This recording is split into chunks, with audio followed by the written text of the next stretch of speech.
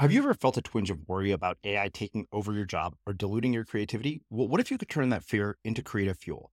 We've just published an amazing new ebook called The Four Keys to Success in an AI World, and this is more than just a guide. It's a deep exploration into the human skills that AI can't touch, the skills that are essential for standing out and thriving, no matter how much technology evolves.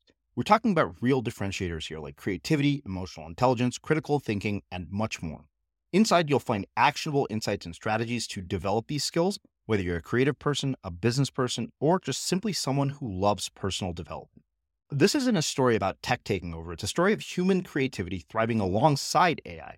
Picture this, AI as your creative co-pilot, not just as a tool, but a collaborator that enhances your unique human skills. The Four Keys ebook will show you exactly how to do that and view AI in a new way that empowers you instead of overshadows you. Transform your creative potential today. Head over to unmistakablecreative.com/4keys. Use the number 4, KEYS. That's unmistakablecreative.com/4keys and download your free copy.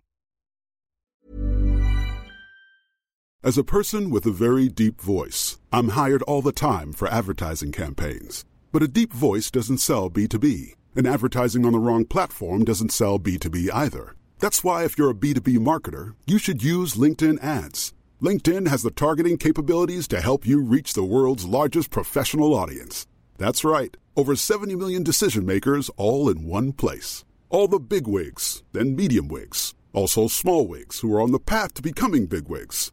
Okay, that's enough about wigs. LinkedIn ads allows you to focus on getting your B2B message to the right people. So, does that mean you should use ads on LinkedIn instead of hiring me, the man with the deepest voice in the world?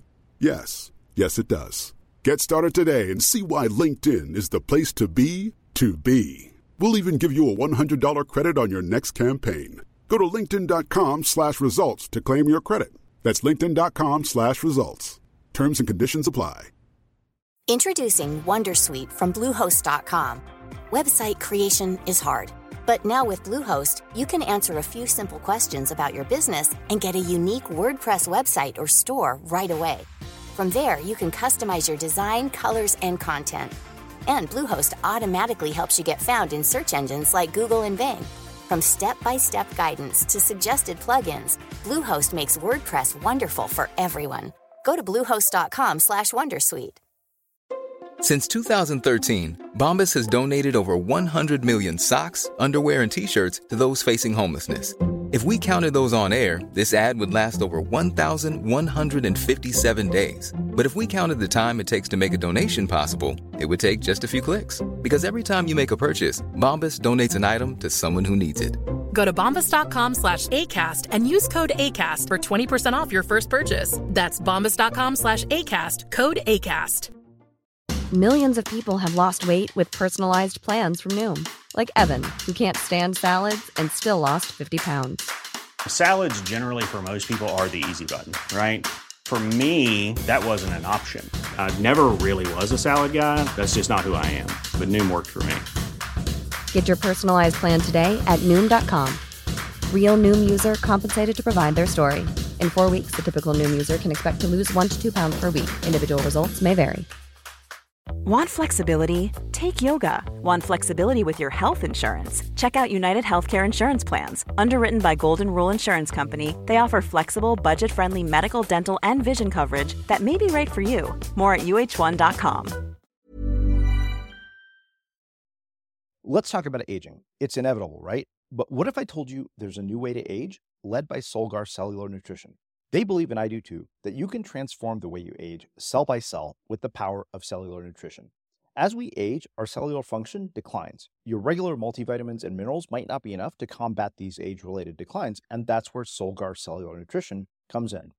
It's formulated with targeted cellular nutrients that work with your body's natural processes deep inside your cells to help you fight cellular decline and promote cell health across 3 benefit areas. It supports cell energy, repair, and vitality, muscle strength, and even glutathione production to help protect cells.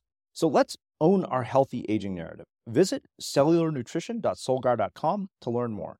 Again, that's cellularnutrition.solgar.com to learn more. Solgar Cellular Nutrition. We go cell deep. These statements have not been evaluated by the Food and Drug Administration. This product is not intended to diagnose, treat, cure, or prevent any disease. It's the last inch that I won't give up. Like I'm not necessarily courageous, but I am defiant, and that's like, and those are wildly different positions. And even in terms of combative stance, like that's wildly different. A courageous person leans in, right? They're going in for the fucking punch. They're running right up to the enemy. I don't know that I'm that. I don't know that I'm that. But I am at the very, like, dig your heels in, like that last inch, I won't give up. I will not give up. The last inch of my life is mine. And I've had a few of these moments in my life where I don't have the courage to fight, but I do have the bravery to stick in my fucking heels, and no matter what happens, I'm not going to give up that last inch.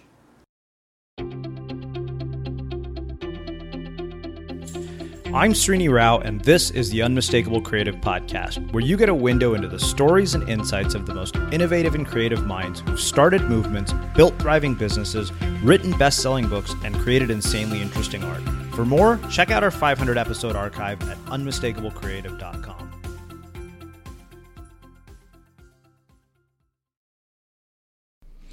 Today's episode of The Unmistakable Creative is brought to you by our friends at HostGator, your one-stop shop for all your web hosting needs. As I mentioned on Monday, it's the beginning of the year, and maybe you have a lot of ideas for new projects on your plate, and one of the best first steps is to set up a website and buy a domain name. It's actually how a lot of our creative projects here at Unmistakable Creative began.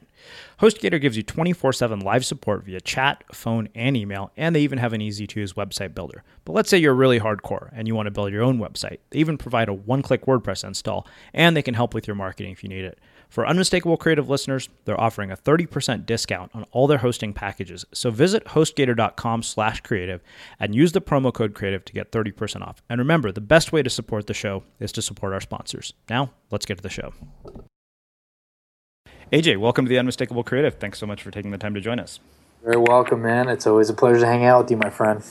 Well, it is really, really cool to have you back here, especially because we haven't actually had you on the show since the name was changed to Unmistakable Creative. And, I've always said you're easily one of the most influential people in my life and had a huge impact on the way I've gone about my work, getting me to think a lot less like a marketer and much more like an artist. But since you were last year, our show has grown quite a bit and there's a lot of new listeners. So on that note, for the people in our audience who may not know about you and your story, can you tell us a bit about yourself, your background, your story, your journey, and how that has led to everything that you're up to now? Sure. I mean, first of all, I just want to say thank you for having me on. It's always a pleasure to hang out with you. And, as far as you saying me being an influential person in your life, Srini, I'm just a gypsy from New York City. So anybody saying anything like that about me, man, that's it's an honor and it means the world to me. So I appreciate it. I'll kind of start from the beginning with my journey, and then you can kind of curtail me as we go on and let me know where you want me to go if I ramble on too much. But basically, I'll start from the very, very beginning. When I was in high school, I was basically I was a kid. I was a bit of a punk. I was a kid who almost got thrown out of high school a few different times, and in the end, I was just a jock. I was a guy who could put a 9-inch ball into an 18-inch hoop. And towards the end of my high school career, I thought to myself, like, okay, maybe I should consider going to university. And I'd started looking up pamphlets and whatnot. And I was getting offers from different places to play basketball in university. And there was one particular college I was looking at. I went to my high school guidance counselor and I asked her, hey, do you think, it's funny because Melissa and I, my wife, have been together for so long. She was there in the room with me at the time. And I asked my high school guidance counselor, what do you think about this university? What do you think about, me going to study there? And she kind of stopped me right in the middle and she said, hey, AJ, listen, a guy like you should really, not focus on going to university. You should consider going to trade school and maybe becoming a mechanic. and she hands me this pamphlet to a trade school to become a mechanic. Now, nothing wrong with any with mechanics or with that career. I've got a lot of friends who are happy mechanics. I actually do, but that is not what you want to hear when you're 17 years old, trying to decide what your life will be and what you're going to do with the rest of your life. And that from that moment, that was Miss Mitchell, who was my high school guidance counselor. She was representative of a great litany, a chorus of people who had told me what a fuck up I was going to be in my life. And it something snapped in me, and I just thought to myself, fuck you, Miss Mitchell, and fuck everyone who had ever thought that I was going to be a drug dealer in life, or that I was going to be a fuck up in life, or that I wasn't going to amount to anything. And from that moment on, I resolved myself to ensure that my life would be of value, and that I would be able to prove all of these people wrong. And there were so many people in my life that fit that bill, and that had kind of invested that sort of language in me for so many years. And I did get into university. Good for me. I ended up getting into that particular university, which Miss Mitchell said that I couldn't. I shouldn't even try to get into. I squeaked in. And then once I was in, I decided to myself, you know what, I'm going to prove everybody wrong. I focused entirely on academics. I remember at the age of 18, right before I entered university, I was looking at majors and stuff, and I didn't have anybody guiding me in terms of what you should study, or I didn't have any sort of influences in that regard, but I was just paging through in Anna Barnes & Noble's, when those still existed, this book that showed you majors, and then the only thing that it was a graph. It was a graph book, so it would show you a particular line of study, and then it would show you earning potential over time. So I was just looking for up and to the right. As an unsophisticated 18-year-old, how do you derive the value or the definition of success other than money, right? I mean, that is money and fame, and that is all that you have at 17 or 18 years old in order to give you the sort of parameters of what success is.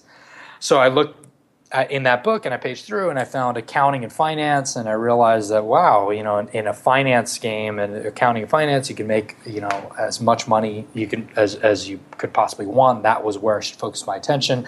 So I ended up going to university. I graduated number one in my class, summa cum laude, with a 4.0 GPA. And towards the end of my university career, I had basically every offer from any firm that I wanted, consulting firms, auditing firms, some of the big four, PricewaterhouseCoopers, Accenture, and whatnot. I ended up taking the biggest offer from the largest firm that was offering. I didn't care where I would work, where I would be working, or who I'd be working for. All I cared was about how many zeros were at the end of my signing bonus. I took that offer, and then I spent basically the majority of my early 20s making vertical leaps from one firm into the other in order to extract even more earning potential over time, which landed me to a place where, and as you well know, Srini, because you and I have talked about it for a few times, I was in my mid-20s. I was in Manhattan, in New York City, at a corner office overlooking the entire city. I was making an absurd amount of money. I had an even higher bonus. The only problem was, it's this tiny infinitesimal problem I had in my life, which was I hated my life. And I hated everything that I had been doing up until that point. But I had no way out. Because once you start going down a path, particularly at in terms of youth, and at a very young age, once you start navigating down a path, it's very difficult to figure out, well, how did I even get here in the first place? So that led me to a place on December 31st, 2007 at in the middle of a pretty successful career by any stretch of the imagination in New York, my boss calls me into his office, and he told me, "Hey, you're getting this promotion." And I knew that he and I had talked about it before, but this was it. Like, you're getting it. The new year's starting. You got this promotion we've been talking about. Obviously, it came with a pay raise. It came with more kind of credence, more everything. In a finance game in New York City, it basically meant that I'm minted. As long as I shut the fuck up and follow the rules for the next 40 years, I'm gonna be straight. I'm good financially, which is that game that I was involved in. And I kind of took this news, and I walked out of his office, and I walked back into my own, which is right down the hall, and I closed the door behind me, and I just started weeping because I realized that I was trapped, and I realized that there was no way ever that I would ever be able to walk away from that type of money again. And any idea that I had of living a life of adventure, of meaning, of purpose was gone. And every concept, every dream that I had in a moleskin that sat in my desk for many, many years was dead. And that I would relinquish my life up until the fates of this world that I had inherited. And it was profoundly depressing. And I know now, I'm old enough now, I'm not a young man, 33 years old. I know I'm old enough now to know that, like, that's very cinematic, but that's my life. So that was the most depressing moment of my life. And I sat there and I wept for a long time, man. And I saw, and this is the only time this has ever happened to me in my entire life, I saw a vision of myself then, as a 70-year-old man looking back at me at that moment, mourning the glory of this life that could have been. And that was it. My life was scripted and it was finished. And I just kept that this somber, bone-chilling depression hit me. And it had been building up for quite some time. And as I sat with that for quite a few moments, nothing else had ever occurred into my mind. But basically in my mind, I was done. Srini, I was finished. And then all of a sudden, out of nowhere, I just snapped. And this one thought occurred to me, that you always have a choice, actually. And that I could walk out right then and right there, and I could leave everything that I had ever known, everything that I had ever fought for. I could leave my career. I could burn all the bridges in my career. I could leave my academic history. Everything that took me from that moment as a young man in a very successful career back to the moment when Miss Mitchell was telling me basically what a fuck up I was going to be. I could take all that baggage, that plight, that anger and vitriol that even led me to that moment, because the impetus was polluted. The moment that I started on that ascent was not about me, it was about proving everybody wrong. So when the seed is polluted, everything that comes after it, everything, all the progeny of it is going to be perverted. And that was my life. And I could leave that all behind right then and there. I could walk out and I could start fresh. I could start with nothing. And I do just want to caveat, and this is, just a caveat, because many people are like, oh, well, you were in banking, well, you left, you had a ton of money. This is 4 days before my wedding that I left. It was December 31st, 2007. I got married on January 4th, 2008. 4 days before my wedding. I had a ring that I paid for. I had a honeymoon that I paid for. I had a wedding that I paid for. And I was stupid and young and in finance in New York City in 2008. I had no money. You spend more than you earn.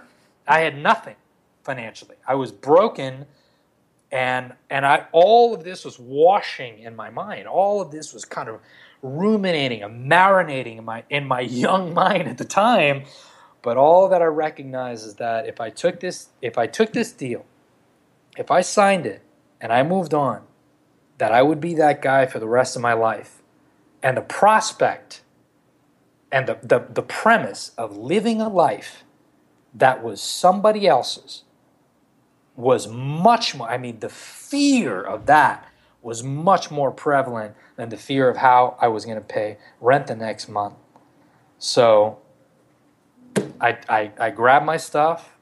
I walked out the door. I did walk into my boss's office, and he got the tail end of a Shakespearean soliloquy about the system and about the way that things should be. And then I walked out. I walked out to the elevator, and I took, I took the elevator down the street. And for the first time, when I hit the street, people hear me say this, and I know it sounds cinematic, but the reality, and I always say this is my life. That was the first time in my adult life that I recognized that I was free. And everything that I've done from here on out, so if any of your listeners, anybody goes and checks out what Misfit is or whatever, I mean, all of that was born not from a desire to start a company or to leave one company to another. I wasn't smart like that. I'm not like Pam Slam. I'm not side hustling. I'm not one of those people. I was just evacuating a life plan gone horribly wrong to pursue a life of intention, of meaning and purpose, and a life that at the very least was flamboyantly mine. And that was that's at least the impetus of my story. I don't know, I might have rambled on a bit too much there. Oh, this is why I'm so glad that we got to have you back here. There's so many things I want to ask you about. So I want to do something that I haven't gotten to do with you before. Sure, man. Which is to go even further back into the story prior to the Miss Mitchell moment, and ask you about things that happened in your childhood growing up that you feel were formative experiences that influenced, the way you chose to live your life later on. Sure. Anything specific or just random? In general, I mean, I do have one specific that I want to ask you about that I haven't gotten to yet, but in general, I'd be curious. Yeah, I mean, I don't know. I mean, childhood is a very long time. I think I had an interesting childhood. My father passed away when I was 14 years old. Mm-hmm. That was probably very, I know that was very formative for me. We moved around a little bit for a variety of different reasons. But there were some poignant moments that I look back at and I remember, my dad was just a fantastic man. But early on in his life, he had a really, really rough life. And I've never talked about this before publicly, actually, but my dad was involved in he was a cocaine dealer in Southern California.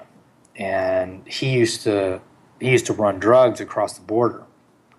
And actually, there's a lot of friends of mine that are lawyers that if they look up Leon versus United States Supreme Court, they'll find out that my dad's this final case that put him in prison for quite a while, that it changed search and seizure laws in the United States. It was actually, quite a big deal.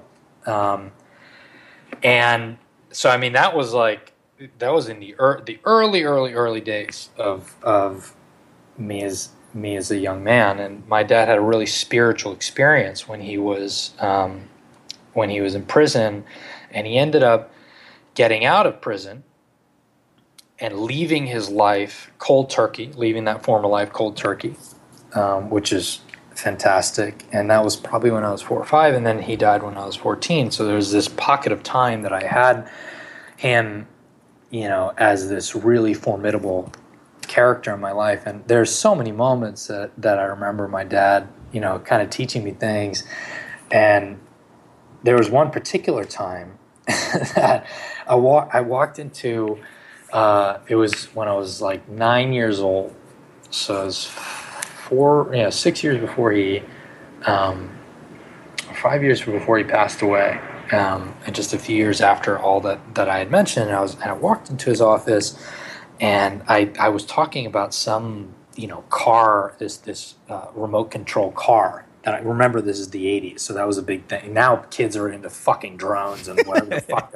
You know what I'm saying? Like, any millennial that's listening to this is like, what the fuck? A remote control car? But like, I was so about this remote control car that I wanted.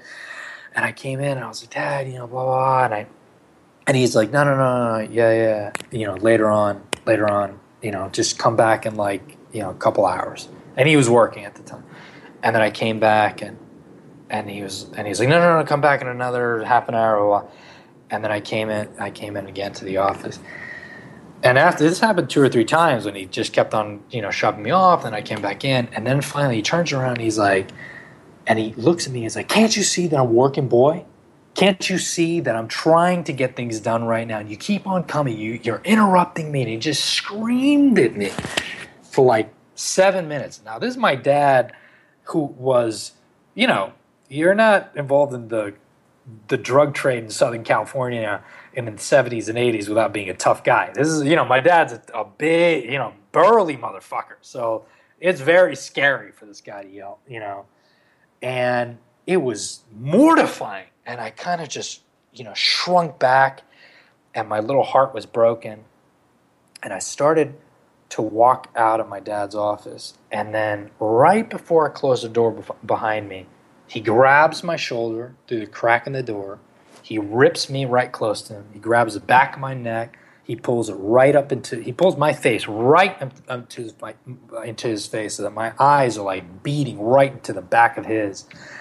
And he looks at me and he says, listen to me, son, and listen to me well. You never, ever, ever stop asking. You never, ever stop going until you get exactly what you want. You don't listen to me. You don't listen to anybody. You understand me? And I just sat there, and even at that age, I could understand the profundity of that statement in the midst of everything that had happened. And and that was it. He kind of just let me go, from that moment. He gave me a big hug, and he let me go.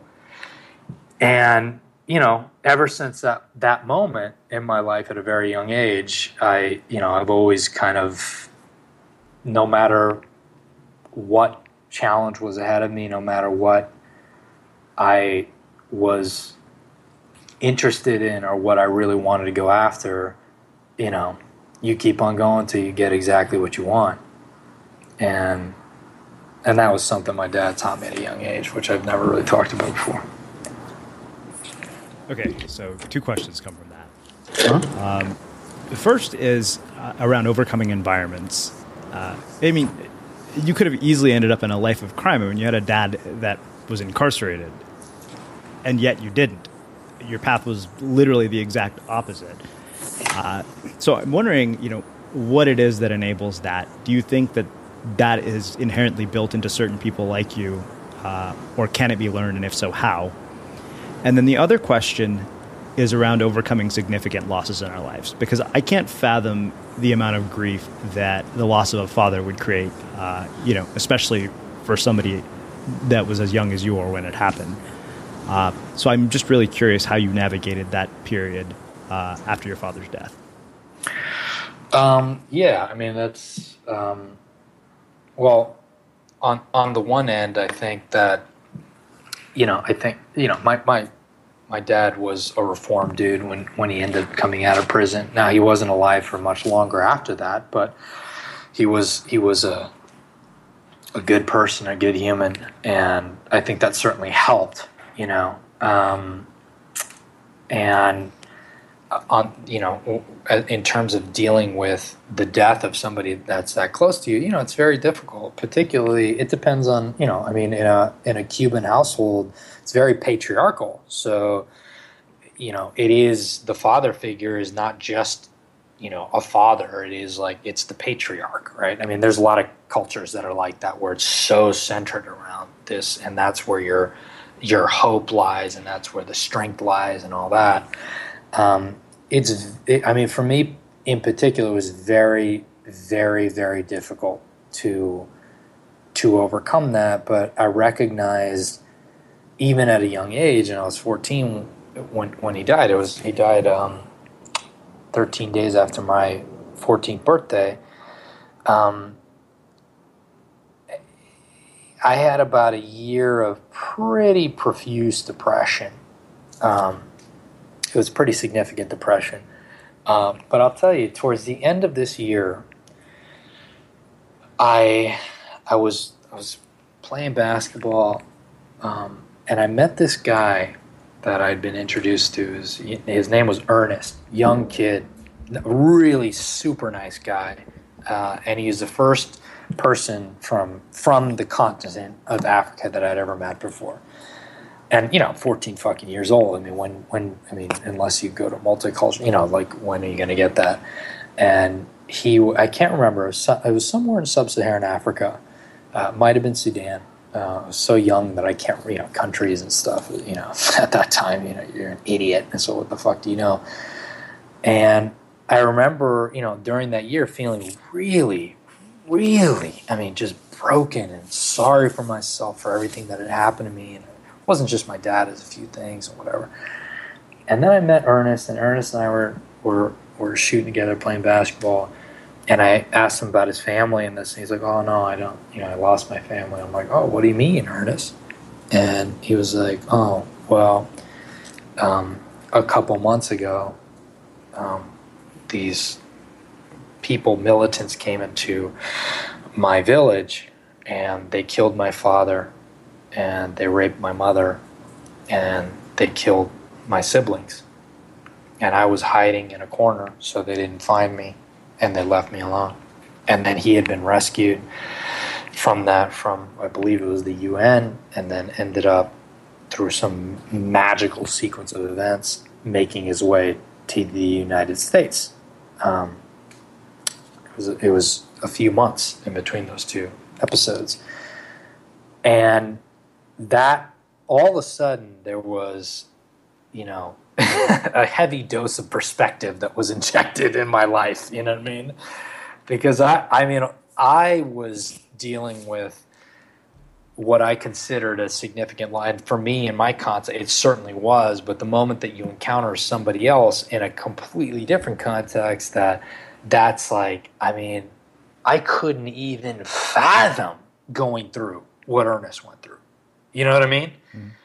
And that changed that changed my perspective, and it helped kind of tilt my eyes a bit more towards the horizon, and towards hope and almost gratitude that this is a horrible situation to have had happened to me, but fuck, there are people out there with so much worse.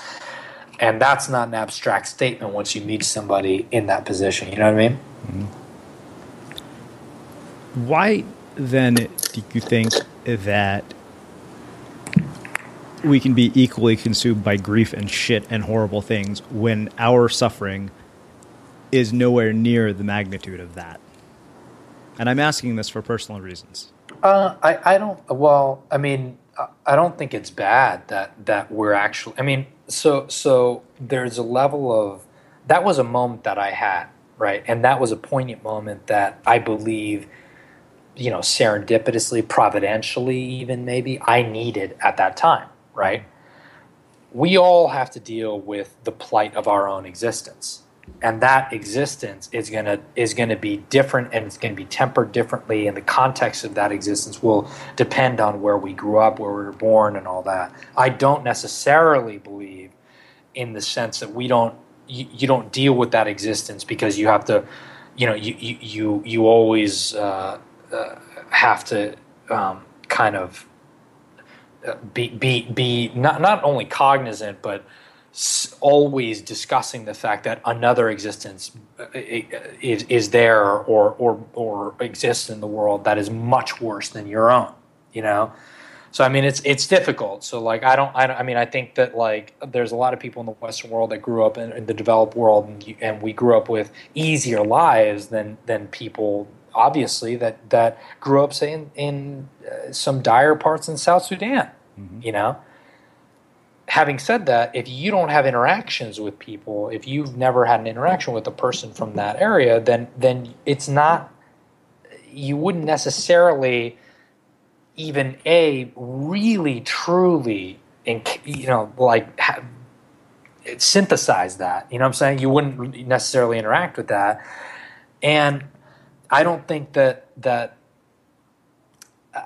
you know, I don't place judgment on any one of us, myself included, that deals with the content. You know, I mean, look, at the end of the day, I was a 14-fucking-year-old kid that my dad died. I was sad. You know what I'm saying? I was sad and I was hurt. And there are people that have it far worse than me. And that moment with Ernest that I'm very grateful for, and I've never met Ernest since, and there was no internet at the time, so like there was no way of keeping in contact with Ernest. You know, like I wish I could contact Ernest and tell him like what a profound moment that I only met him that one day, and it was such a profound moment for me. You know, but at the same time, I'm a 14-year-old kid that, like, you know, no matter how you slice it, that's fucked up.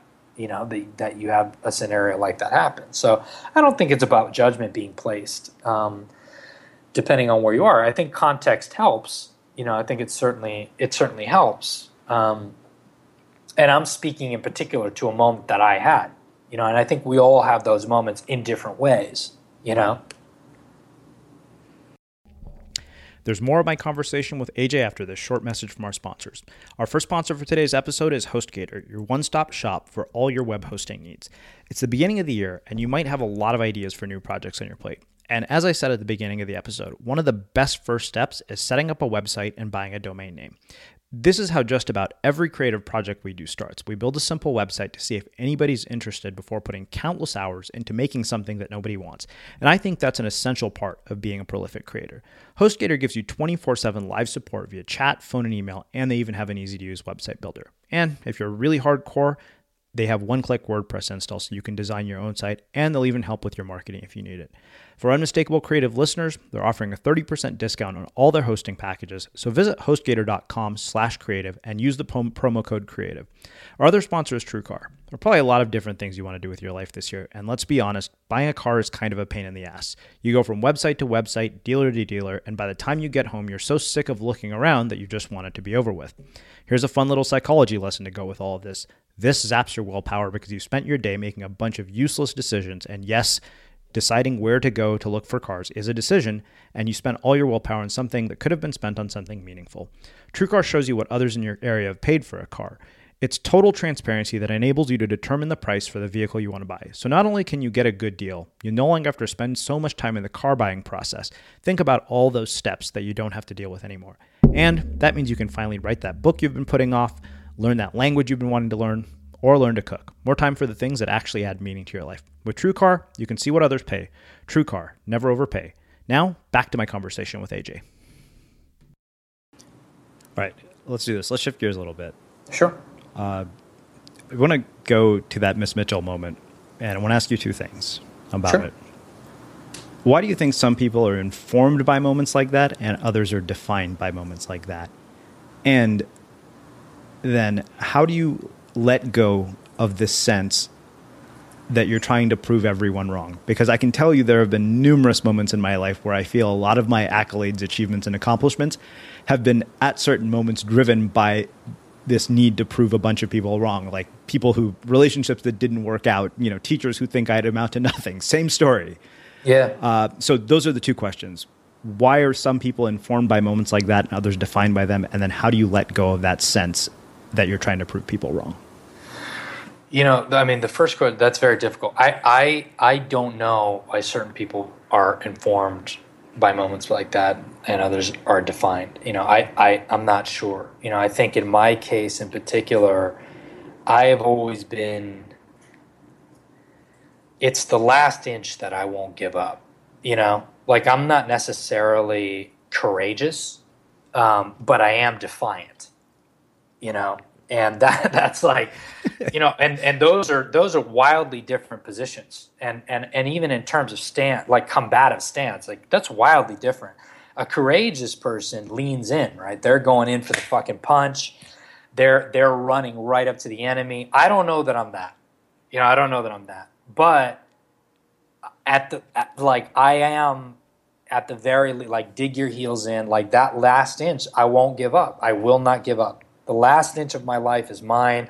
And I've had a few of these moments in my life where I don't have the courage to fight, but I do have the bravery to stick in my fucking heels, And no matter what happens, I'm not going to give up that last inch. And I think that that's important for several people, because there are people much more courageous than I am, certainly out there in life that, barrel through life very, with a sense of purpose at all times, right? They always had a sense of purpose, or they'll just go through and fucking, right at the battle, right? I have not always been that way historically. But defiance is something that I don't think is talked about enough. And I think that's the difference, right? I mean, I think that would probably, if I was pressed to it, the difference would be in defiance. Because people that get railed against are usually people that are marginalized anyway. I certainly was. I was marginalized, and usually when you're marginalized, you're up against the fucking rails anyway. You're right on the edge of what's acceptable, right? But that moment for me, that was her trying to push me across the edge. You don't belong here. You don't belong here. You don't belong in the life that you think that you belong. You're not one of us, whatever us meant to her, right? You're not, you're out there. And that was a moment. I've had a few of those moments in my life, but that moment I wasn't willing to be pushed across the line. Now, I was only an inch from the fucking line, but I wasn't willing to be pushed across the line. And I think that's an important distinction. And I hope that people, and it may sound confusing, but I hope people will see the distinction between courage and defiance. Because I certainly don't consider myself a courageous person. At all, or a fearless person. But I do consider myself a defiant person. But I think a defiant stance actually is a very, that's what makes a life in many times. Because a lot of times we don't have. Millions of people have lost weight with personalized plans from Noom. Like Evan, who can't stand salads and still lost 50 pounds. Salads generally for most people are the easy button, right? For me, that wasn't an option. I never really was a salad guy. That's just not who I am. But Noom worked for me. Get your personalized plan today at Noom.com. Real Noom user compensated to provide their story. In 4 weeks, the typical Noom user can expect to lose 1 to 2 pounds per week. Individual results may vary. This is Paige, the co-host of Giggly Squad, and I want to tell you about a company that I've been loving, Olive & June. Olive & June gives you everything that you need for a salon-quality manicure in one box. And if you break it down, it really comes out to $2 a manicure, which is absolutely insane. It's also so easy to get salon-worthy nails at home with Olive & June. The difference between how your nails used to look when you did them yourself and now with the Mani system is a complete game changer. The best thing about Olive & June, too, is it's a quick dry. Dries in about 1 minute, lasts for 5 days, and full coverage in up to 1 to 2 coats. Visit oliveandjune.com/perfectmani20 for 20% off your first system. That's oliveandjune.com/perfectmani20 for 20% off your first system. As a person with a very deep voice, I'm hired all the time for advertising campaigns. But a deep voice doesn't sell B2B, and advertising on the wrong platform doesn't sell B2B either. That's why if you're a B2B marketer, you should use LinkedIn ads. LinkedIn has the targeting capabilities to help you reach the world's largest professional audience. That's right, over 70 million decision makers all in one place. All the big wigs, then medium wigs. Also small wigs who are on the path to becoming big wigs. Okay, that's enough about wigs. LinkedIn ads allows you to focus on getting your B2B message to the right people. So, does that mean you should use ads on LinkedIn instead of hiring me, the man with the deepest voice in the world? Yes. Yes, it does. Get started today and see why LinkedIn is the place to be to be. We'll even give you a $100 credit on your next campaign. Go to linkedin.com/results to claim your credit. That's linkedin.com/results. Terms and conditions apply. Millions of people have lost weight with personalized plans from Noom. Like Evan, who can't stand salads and still lost 50 pounds. Salads generally for most people are the easy button, right? For me, that wasn't an option. I never really was a salad guy. That's just not who I am. But Noom worked for me. Get your personalized plan today at Noom.com. Real Noom user compensated to provide their story. In 4 weeks, the typical Noom user can expect to lose 1 to 2 pounds per week. Individual results may vary. A lot can happen in 3 years, like a chatbot may be your new best friend. But what won't change? Needing health insurance. United Healthcare Tri-Term Medical Plans, underwritten by Golden Rule Insurance Company, offer flexible, budget-friendly coverage that lasts nearly 3 years in some states. Learn more at uh1.com. Let's talk about aging. It's inevitable, right? But what if I told you there's a new way to age, led by Solgar Cellular Nutrition? They believe, and I do too, that you can transform the way you age cell by cell with the power of cellular nutrition. As we age, our cellular function declines. Your regular multivitamins and minerals might not be enough to combat these age-related declines, and that's where Solgar Cellular Nutrition comes in. It's formulated with targeted cellular nutrients that work with your body's natural processes deep inside your cells to help you fight cellular decline and promote cell health across 3 benefit areas. It supports cell energy, repair, and vitality, muscle strength, and even glutathione production to help protect cells. So let's own our healthy aging narrative. Visit cellularnutrition.solgar.com to learn more. Again, that's cellularnutrition.solgar.com to learn more. Solgar Cellular Nutrition. We go cell deep. These statements have not been evaluated by the Food and Drug Administration. This product is not intended to diagnose, treat, cure, or prevent any disease. Have the strength to fight. You know, a lot of times we've been, you're emotionally thrashed. You've taken hit after hit, loss after loss. You feel it. It's palpable. You don't have the fucking strength to muster to get up for a fight. But, can you just stay standing until you can't see straight anymore? Like, will you just stick? And that's so sorry to hamper on about that, but that I think is an important distinction. And then your second question, which I've now forgotten, Srini. No worries. How do you let go of that sense that you need to prove all these people wrong? Yeah, that's a bit more difficult. I don't. For me, it's like I wish. You and I have these conversations, and we have them on air, but also we have them together. We're just hanging out and have drinks or whatever. And I always try to be honest about these things. I don't want to pretend to be some fucking rockets. I'm not Tony Rock. I don't have no idea. There are certain things that have happened to me in my life where I'm just very grateful to be out of it. In that moment, and I'll be honest, I realized very late into the game that I had allowed my entire life to become about decisions that were polluted from the very beginning. And that was fucking scary, dude.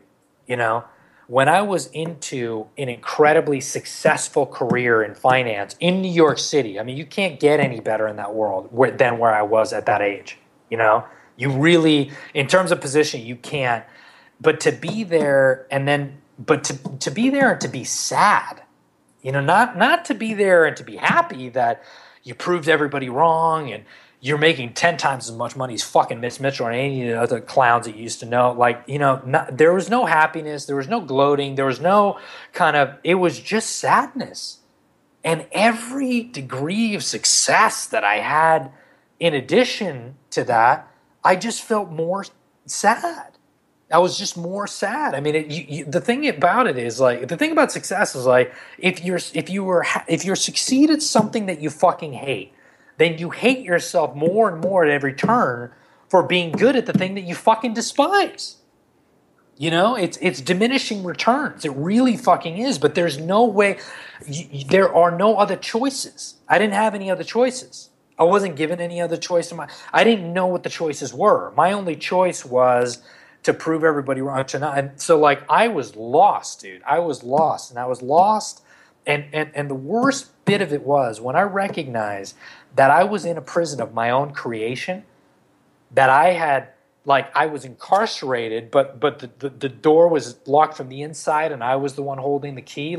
I was the one who did this whole thing. It was a profoundly depressing thing because I didn't know where to go from there, And in my particular case, I had this moment, and I think a lot of us have these moments actually, but I had a particular moment where it's like I recognized that if I did not leave that day at that moment, that I was going to be this dude for the rest of my life. That I was gonna live some other fucking dude's life for the rest of mine.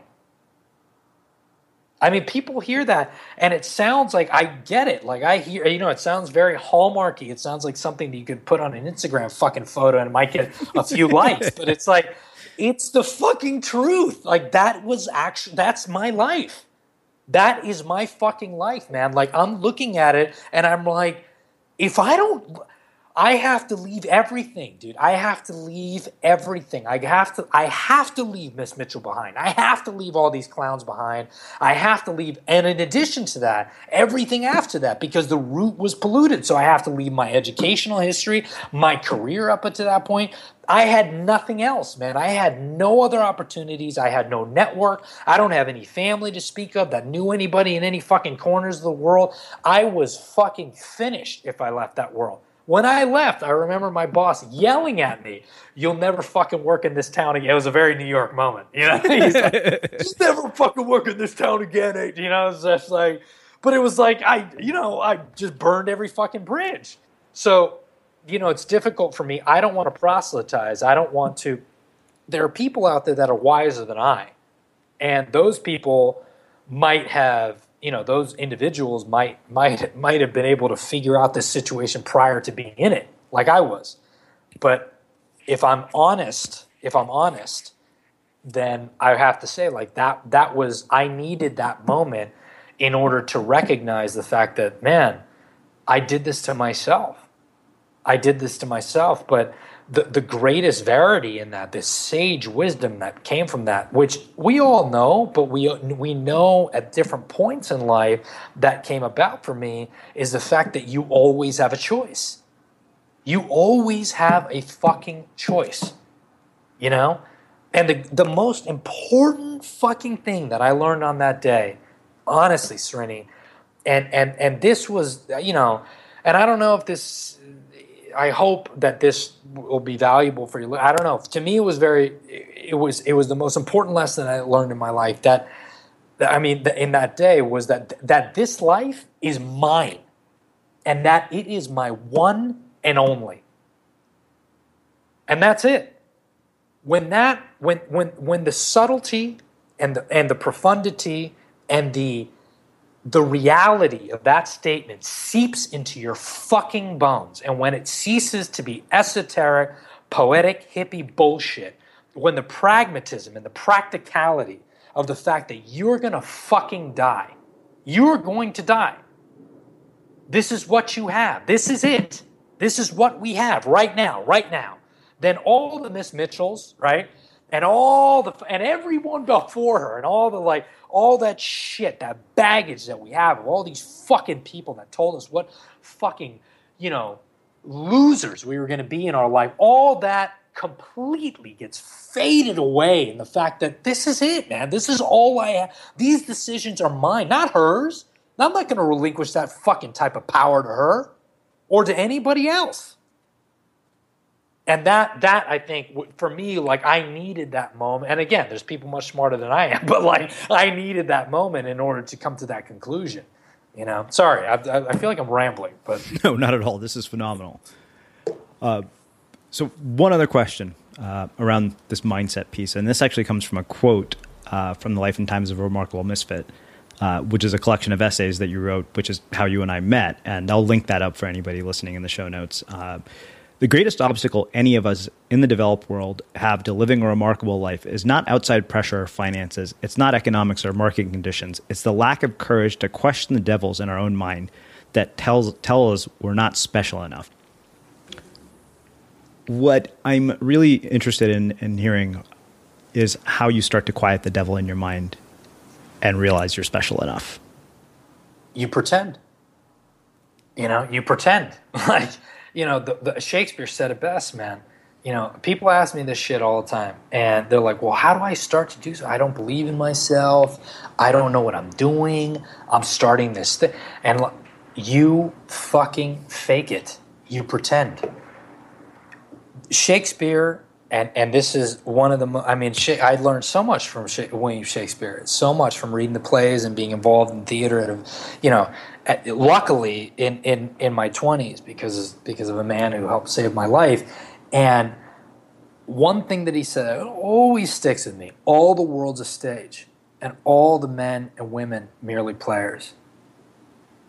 All the world's a stage, and all the men and women merely players.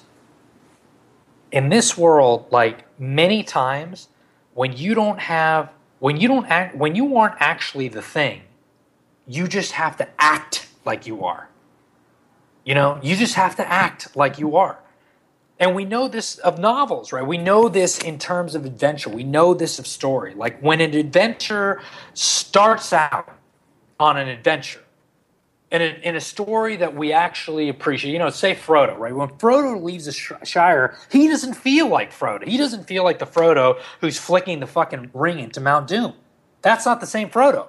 He's faking it. He's pretending at that moment like all he's doing, and all that we need to do is like, you think about a story, and you think about the life that you want to lead, and you think about the character that you want to be in that life, right? And in the moments when you don't have the courage to actually be that character and to make the decisions that character would make, you just pretend. And you just act it anyway. You do it anyways. You see what I mean? Uh-huh.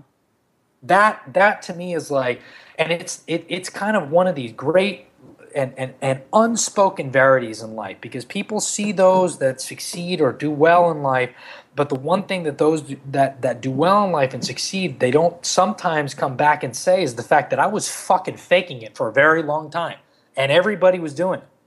Everybody's doing it.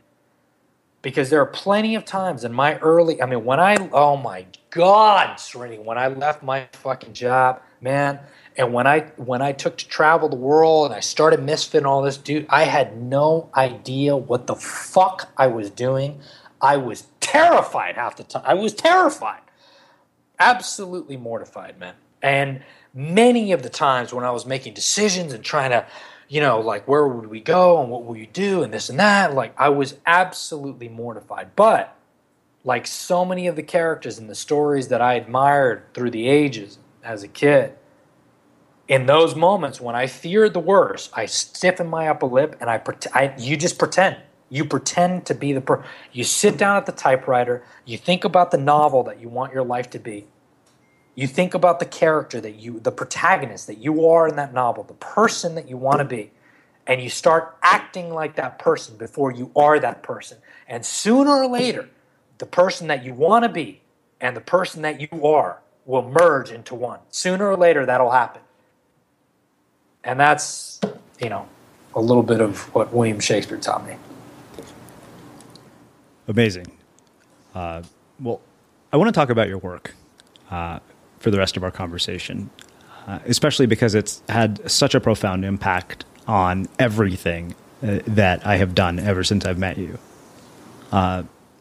There's a level of thoughtfulness and deliberateness to literally everything I've seen you create. That, I hope in some way I inherited and stole from you and made my own in certain areas. But what I really want to talk about is the early days of all of this and how you eventually arrived at this way of seeing the world, this way of creating things, and this very sort of deliberate ethos in every single thing that you choose to work on and put out into the world, which I realize is a massive fucking question, which we could talk about for 3 hours. Yeah. But you should expect that by now. Yes, yeah. I mean, it is a big question. It is a big question. I will say that Misfit, today Misfit is it's a collection of 6 different companies, and I employ dozens of people across the world, and that to me is very fucking weird, my friend, because as you know, 90% of what I own fits on my fucking back, and I am still the guy that I always have been, and it should probably be illegal that I should employ that many people. And that's, but from that whole, everything that Misfit is today, anything that somebody researches, looks into it, and now we're doing films, and we got a digital agency that works internationally, and our publishing house, and blah, blah, blah, and all this fucking horse shit. All that was born out of that decision that day and that decision was not to start a company. It wasn't like, oh, I'm leaving I'm leaving this company and I'm going to start my own company. That decision was to live, to for once and for all, stop living some other dude's life. To live a life that was deliberate, that was intentional, and that was flamboyantly mine. And that is absolutely the fucking foundation and the premise of everything that Misfit's built on. And I am not, it has never left me, not for a single solitary moment. So when I do something, when I get involved in a different industry, whether it's publishing or filmmaking or, a digital world or humanitarian work, and now we're getting into different things in the physical world, products and all that. When I get involved into something, I always, from an artistic perspective, it has to be a deliberate decision on me and my crew, Melissa and Jesse and the people on my team, Sibo and Dino, like our decision to do this thing. And whatever it might be, and then to intentionally move in it. And from a design perspective, if I'm going to get involved in it, then I'm going to get involved all the way. I'm not interested in making. I've said on the record many. I'm not interested in personal wealth. I'm not interested in fame, and many decisions that I make prove that. I don't care. That is not something that interests me. I am not even interested in being successful. What I am interested in is being significant. So, and those two sometimes are wildly perpendicular goals.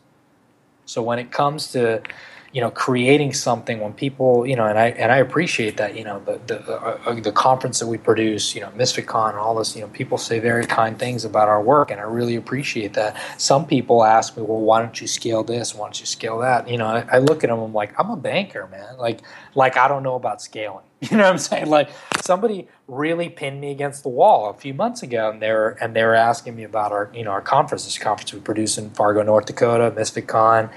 Srini's been a couple times. We always have a good time out there, and the conference has no website, so there's no evidence that the thing is happening. There's no evidence that the thing happened, other than a few Instagram photos that people shoot up. My crew, in terms of our content, we put nothing out. For me, it's a quiet and deliberate event, and it's invite only. So I invite people that I meet throughout my travels. I travel to 20, 25 countries a year, and I invite people that I meet and people that I think that would be interested. And then we kind of design a 5-day experience. I was asked, well, why don't you? Well, and I've been pressed against this. Why don't you scale it? Why don't you this? Why don't you that? You could do this. You can make more money. Blah blah blah. You lose $30,000 in the event, but you don't have to because. And I'm like, I just looked at this person. I'm like, I used to be in finance, right? I have degrees in accounting and finance. I graduated fucking summa cum laude. Like I know how to do math. It's not like it's like oops, I lost $30,000. For me, it's a deliberate choice. It's an intentional. I want to keep it small.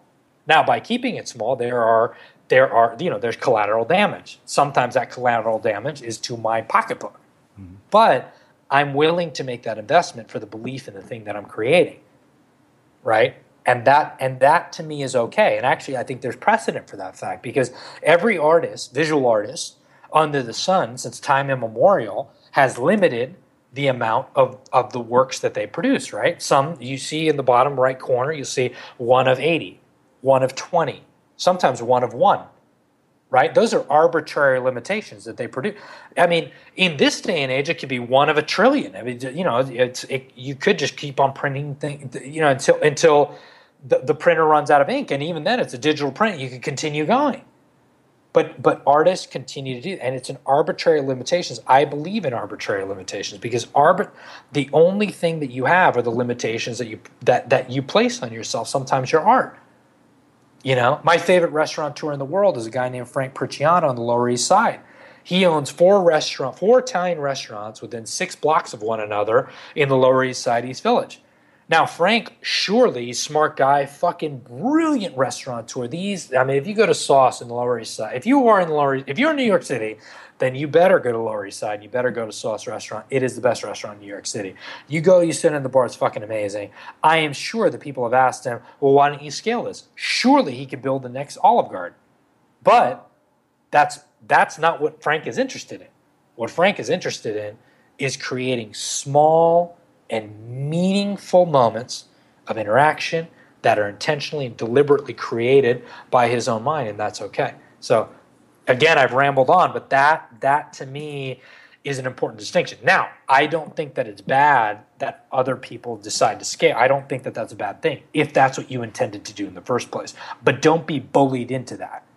That's the one thing I want to hear. I hope that your listeners are here. I'm not railing against I fucking love Apple, right? I'm talking to you on a MacBook Air. I'm literally, masturbating to my iPhone 6S right now. We're all so there are elements of free market capitalism and scalability that I myself am involved. So I'm not decrying all of that. But what I'm saying is, for me and my life, I question that and I say, well, I'm not necessarily interested in all that.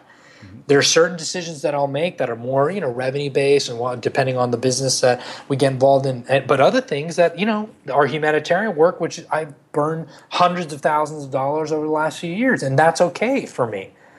And the main thing is, if you're good at what you do, the current will always take you downstream. You will always move with the current if you're good at what you do, because people are going to want more of it. They're going to want more, like you, Srini. They're going to want more of your writing and more of your books and more of your conferences and more of all the stuff that you put out there. That's okay if that's what you want. But maybe you say with your next book, for whatever reason, you wake up and you're like, you know what?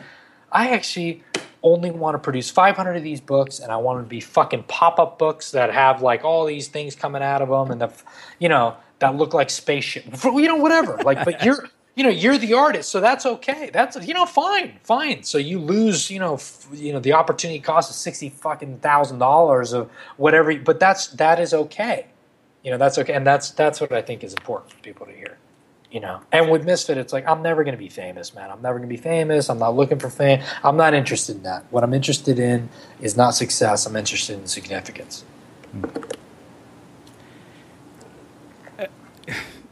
So I want to ask you if this level of deliberate thoughtfulness and the quality of what you do was what it was when you started. Because I've always been curious about that, and I've seen almost nothing from the early days of what you guys have done. It's because I hide it, man. Fuck that. No way. No.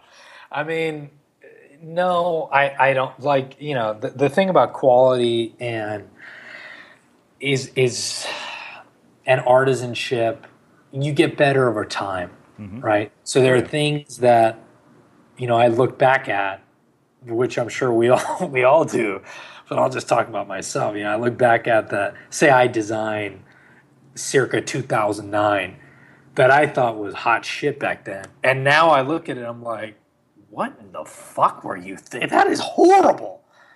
So, I mean, there is an element of that, and you get better at your craft the more time you invest into it.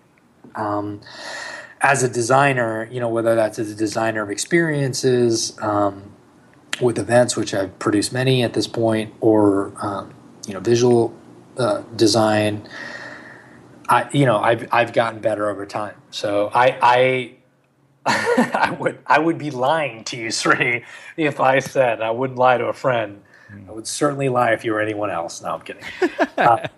That somehow I was, we were just born out of the womb and I was just amazing from there. Absolutely not. I was horrible, but I was always and still to this day, whenever we produce anything, or I produce anything at all, my inclination is never to focus on the positives. No matter how much praise I receive from it, or no matter how much praise we as a company get from the things that we do, you can ask any of my crew.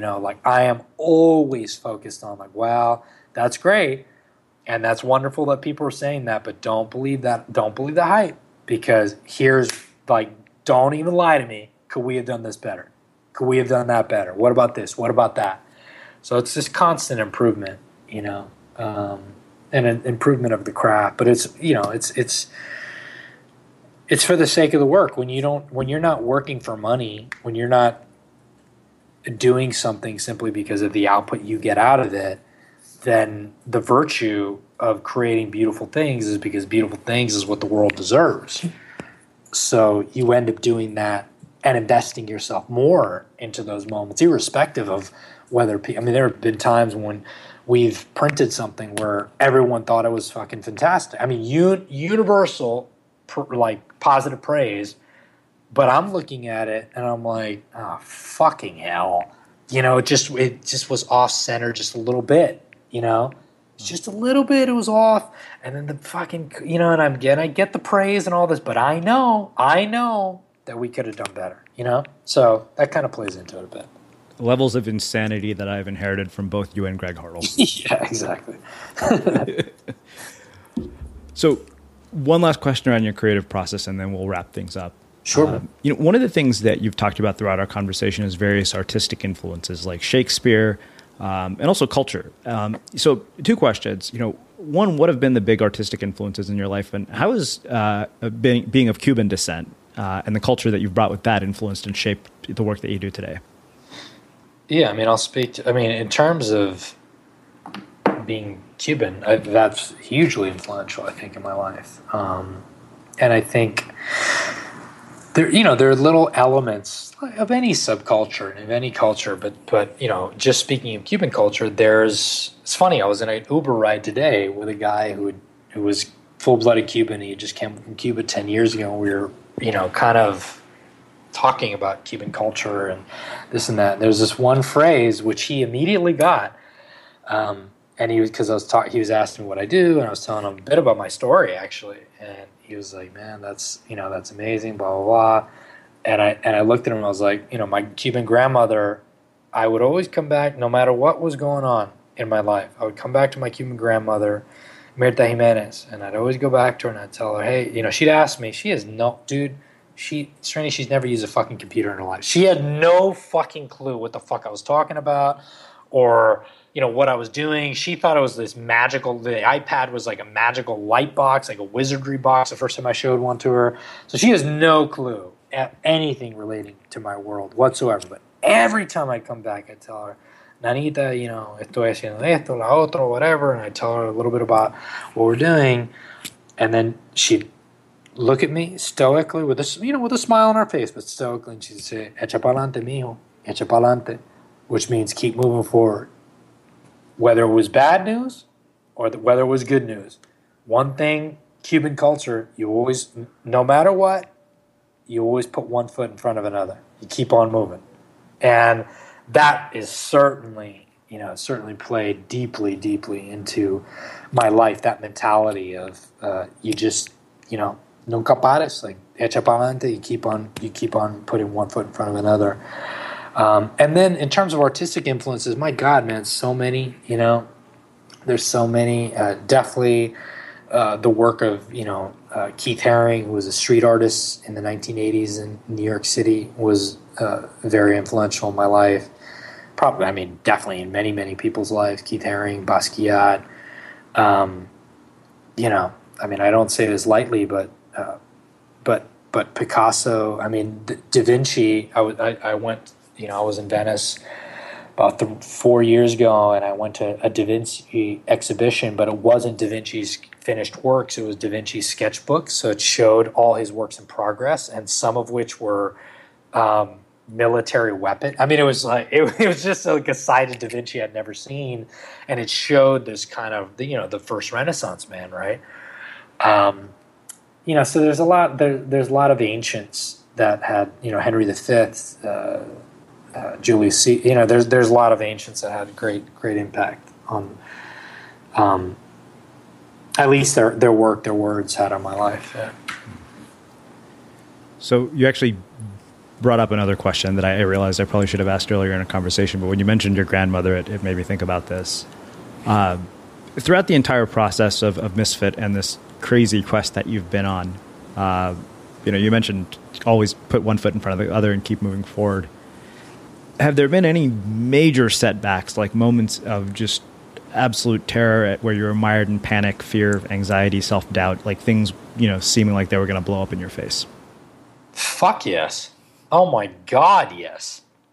Jesus Christ. Yeah, yes. There are plenty of moments where I thought all was lost, where I sincerely believed that there was no way out and that I was finished and that I was that I would be proven to be the greatest fraud of all, which was my greatest fear for a very, very long time. That actually, I wasn't this guy, and I couldn't do these things, and everything that I believed about myself was a lie, and that I was, I was a jester, and I was the greatest fool of all. Plenty of moments. I mean, there was one time in particular back in 2010, when I was sitting in the Winston Churchill Park in Prague, and a few things had gone wrong with some projects that we were working on. And I mean, we were like, it was just, at the time it was me, Melissa, and my buddy Dino, and Misfit, and that was it. And a couple things had gone wrong, and then there was an accounting error that had happened that double counted revenue. And then all of a sudden, so I thought that I had double of what I had, which was nothing. It was like $3,000. It was literally like, it was mice nuts. But at the time, it was like feast or famine, And then I realized when I looked into it, oh my God, not only don't we have this myopic little bit of revenue that I thought that we had, but we're actually negative right now. I have no money. I have no way of paying my crew, and it was Dino and Jerome at the time, and Melissa. This month, I personally have no way to get out of Prague, and I don't know how I'm going to get back home. I don't know, I'm at this B&B, and I've got a couple more nights there, and I remember I sat on a bench with Melissa, in the Winston Churchill statue in Prague, and I've been there since, and it was a big moment of victory 2 years ago when I went back, and I was like, fuck, I'm still alive, I can't believe it. And I just sat there, and I thought to myself, we're done. And I looked at Melissa, and for the first time ever, I had seen a little bit of hope deteriorate in her eyes, and it was sincerely depressing. And then I said, and I looked at her, and I'm like, look, we got 20, I forget what it was at the time. They weren't euros because they weren't on the euro yet, but it was like krona. I don't know what the fuck it was. And I was like, look, this is all we have. Let's go get a beer. And let's figure out a way out of this. And we did. And we went to go get a beer, and it was called, Master's Beer in English. And we had a couple beers, and we figured out, this plan to get back to England, which at the time was kind of home, and do a couple things. And, and dude, 5 years later, I'm still standing. So it's, and that's not the only moment. And I don't say that to you just as a funny story. I think that we don't talk enough about the times that things didn't work out, and we don't talk enough about the times that we were afraid. Yeah.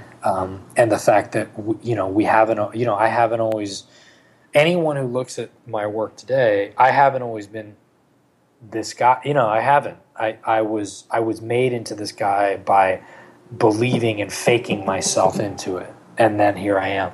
You know what I'm saying? Like, and that's a really important lesson for people to ruminate on, particularly that are at the beginning of their journey. Yeah. I appreciate you saying that we don't talk about these moments enough. Because I've had my own all is lost moments. I mean, we canceled an event. That was devastating. Right. But this has been incredible. So I have one final question for you. Okay. Which is how we wrap up everything. What do you think it is that makes somebody or something unmistakable? Oh, man, that is such a good question. God, I wish I had a better answer. Or I wish I had a packaged answer. And I know I've said this a couple times in this interview, but I think that what makes an individual unmistakable is when they make a deliberate decision to ensure that this one and only life that they possess is flamboyantly theirs. When you are okay, not only with who you are, but with being flamboyantly you, then of course you'll be unmistakable. And there are no competitors at that point. Because the one thing that we know for sure, Srini, is that in all of human history, there has never been a solitary other person with your genetic makeup, your DNA construct, your social economic upbringing.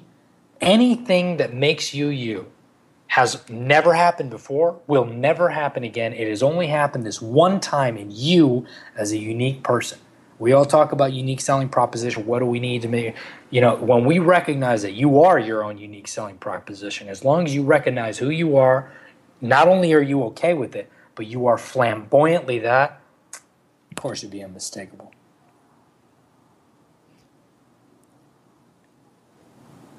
Incredible and poetic, as I expected it would be. It was fun. It's fun hanging out with you as always. Yeah.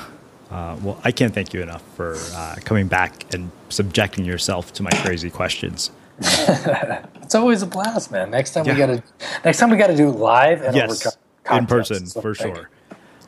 This has been phenomenal, and I really, really appreciate you taking the time to join us and share so much of your story with our listeners.